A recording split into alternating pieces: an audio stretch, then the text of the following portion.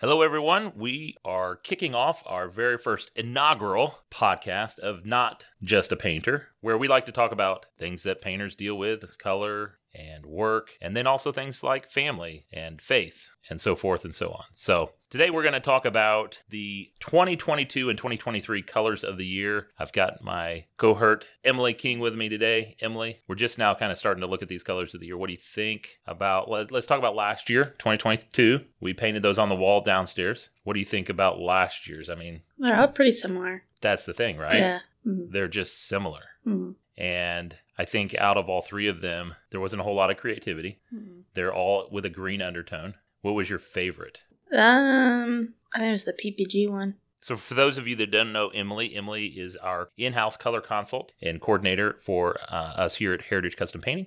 She has been a full technician and also has a degree from IPFW, Indiana, Purdue, Fort Wayne, and in interior design. It's changed. What is it now? Purdue, Fort Wayne. Okay, Purdue, Fort Wayne. So she comes to the table with quite a bit of, just design and color angles and being able to see those colors and understand the concepts and where they fit. So my favorite color from last year was the Sherwin Williams color Evergreen Fog. I think it probably has the most versatility to it and can be used in a home kind of as a general, doesn't necessarily have to be an accent color. So let's look into this year's. They just rolled them out a couple weeks ago. Let's start with the Benjamin Moore, the Gods of Paint color. I like to call them the Gods of Paint color because they have so many colors, almost exhausting. Mm-hmm. When you look at their colors, what do you think? They're just a lot more vibrant to me when I've seen the swatches. Not necessarily saying that Sherwin Williams and PPG are just dull and just boring, but I feel like some of the Benjamin Moore color swatches are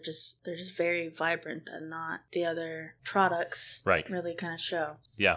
One of the things I was just talking to a Ben Moore rep yesterday about the interesting thing about them is you cannot match their products. At least that's what they market, that you can't match their products. And so the interesting thing about that is they do have, like you said, vibrant, but the other side that I like the most is their muted colors. Yeah.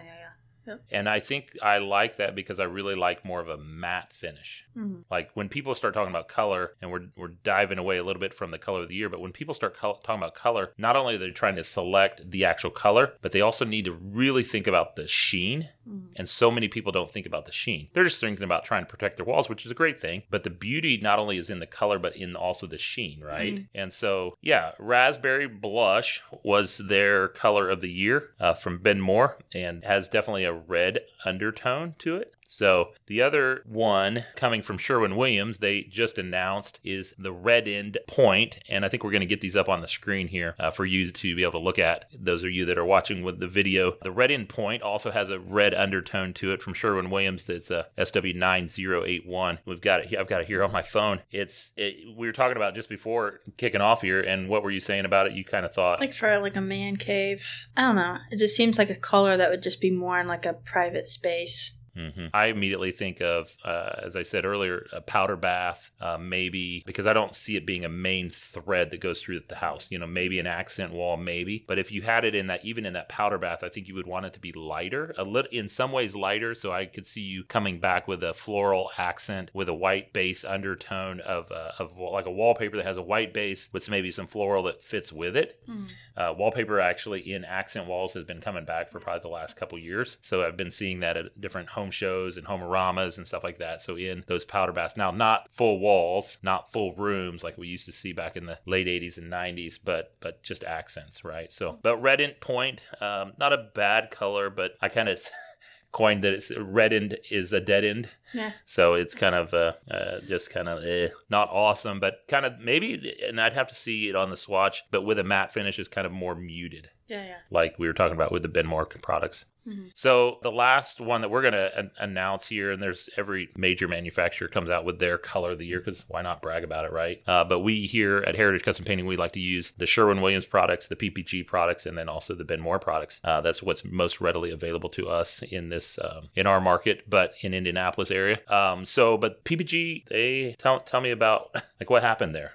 They went complete opposite. If I remember correctly, it's like a blue-green. Yeah, Vining Ivy is the name of it. I don't have the numbers right here, but Vining Ivy You can see it here on the screen. It's just a blue-green.